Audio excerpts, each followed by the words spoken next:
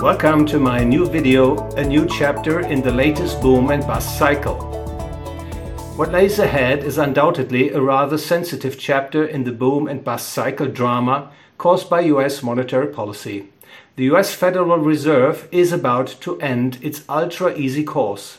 The reason? After 2 years of exceptionally low interest rates, with most real, that is, inflation-adjusted interest rates even in negative territory, and a huge inflow of newly created money to the economic and financial system, goods price inflation is rearing its ugly head. In November 2020, US consumer goods prices rose 6.8% compared to the previous year, the highest rate since 1982. In September, US housing price inflation was 19.5% year on year. What is more, from the end of 2019 to December 2021, the prices for agricultural goods rose 47% and for industrial metals by 44.5%. Most notably, the US stock market index gained around 58%. What will happen if and when the Fed begins its fight against inflation by raising interest rates and reining in money supply growth? Looking at the Austrian business cycle theory will help answer this question. First of all, it makes us understand what the Fed's expansionary monetary policy has done to the economic and financial system. In early 2020, in response to the politically dictated lockdown, the Fed pushed interest rates to extremely low levels, starting monetizing debt and effectively put a safety net under the financial system. It promised investors to ward off any politically undesirable credit defaults. The Fed has increased the M2 money supply by around 40% since the end of 2019, largely by buying the government's newly issued bonds and paying for them with US dollar created out of thin air.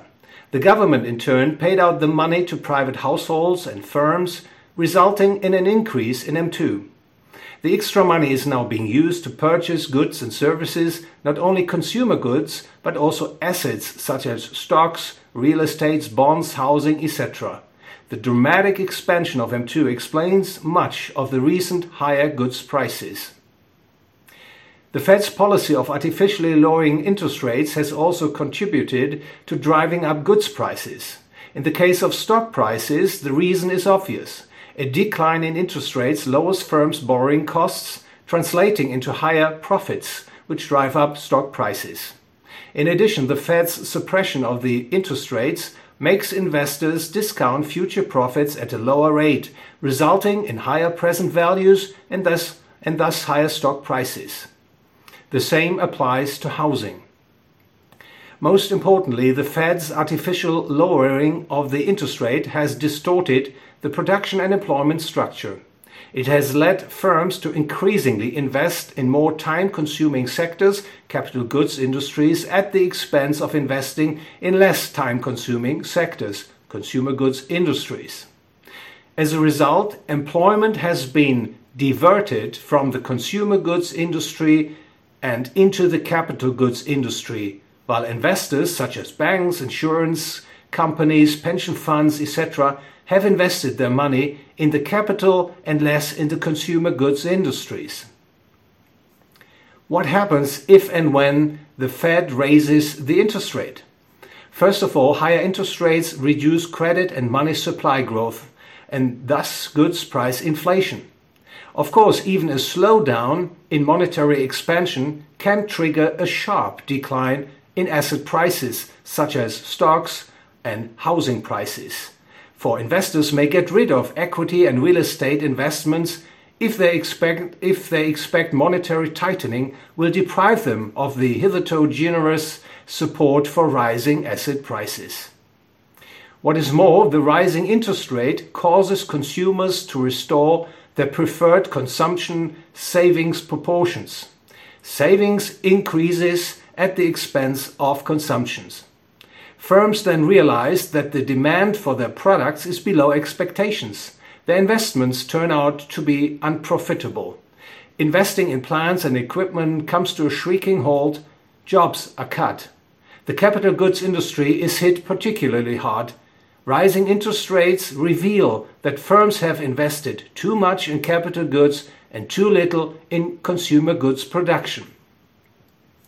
The ensuing recession depression, the bust, is the painful adjustment process through which the economy corrects the misallocation of scarce resources caused by the inflation-driven boom.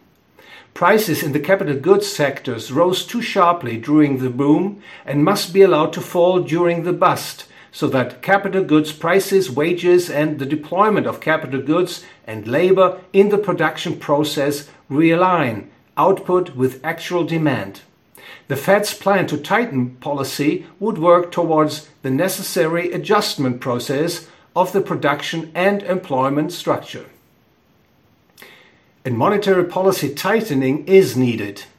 The strong increase in prices for goods and services across the board, a result of the lockdown policy, is now translating into a massive wave of inflation, made possible by the enormous monetary overhang created by the Fed. This clearly shows that the policy of increasing the money supply and pushing interest rates to extremely low levels can go only so far. The public is becoming increasingly dissatisfied with higher inflation, which is putting pressure on monetary policy makers in Washington to take action. What is to be expected from the Fed?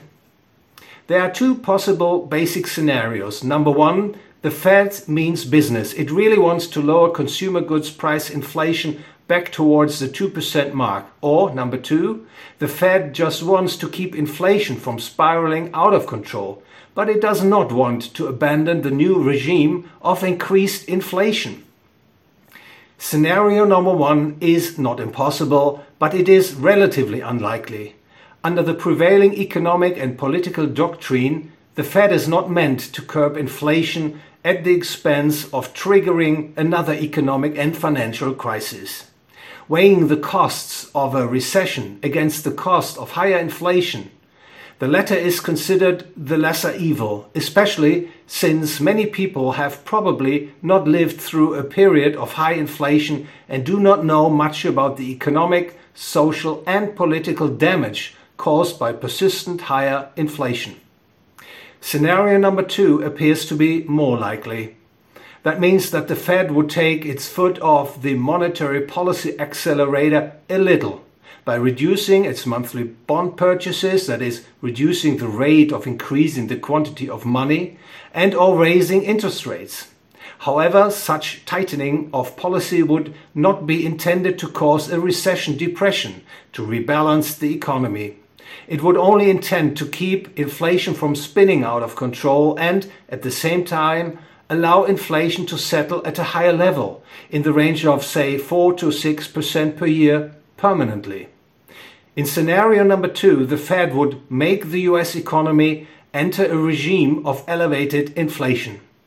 Doing so would most likely postpone the inevitable for a while, but it would not solve the underlying inflation problem. It would exacerbate the problems caused by inflation by resorting to even higher inflation. The truth is that inflation is a policy that cannot last. This is a central insight of the Austrian business cycle theory. Ludwig von Mises was well aware of the inflation problem, and he warned against any such inflation policy. Quote, "With regard to these endeavors, we must emphasize 3 points. First, inflationary or expansionist policy must result in overconsumption on the one hand and in malinvestment on the other. It thus squanders capital and impairs the future state of one's satisfaction. Second, the inflationary process does not remove the necessity of adjusting production and reallocating resources. It merely postpones it and thereby makes it more troublesome. Third, inflation cannot be employed as a permanent policy because it must, when continued, finally result in a breakdown of the monetary system." Quote ends. Given recent price developments in financial markets, investors seem to be betting on something along the lines of scenario number two, which, if they read the near future correctly, must raise serious concerns about what is going to happen further down the road in terms of inflation and the economic, social and political destruction it will cause. Thank you very much for your attention. If you enjoyed the video, please like, share and ring the bell.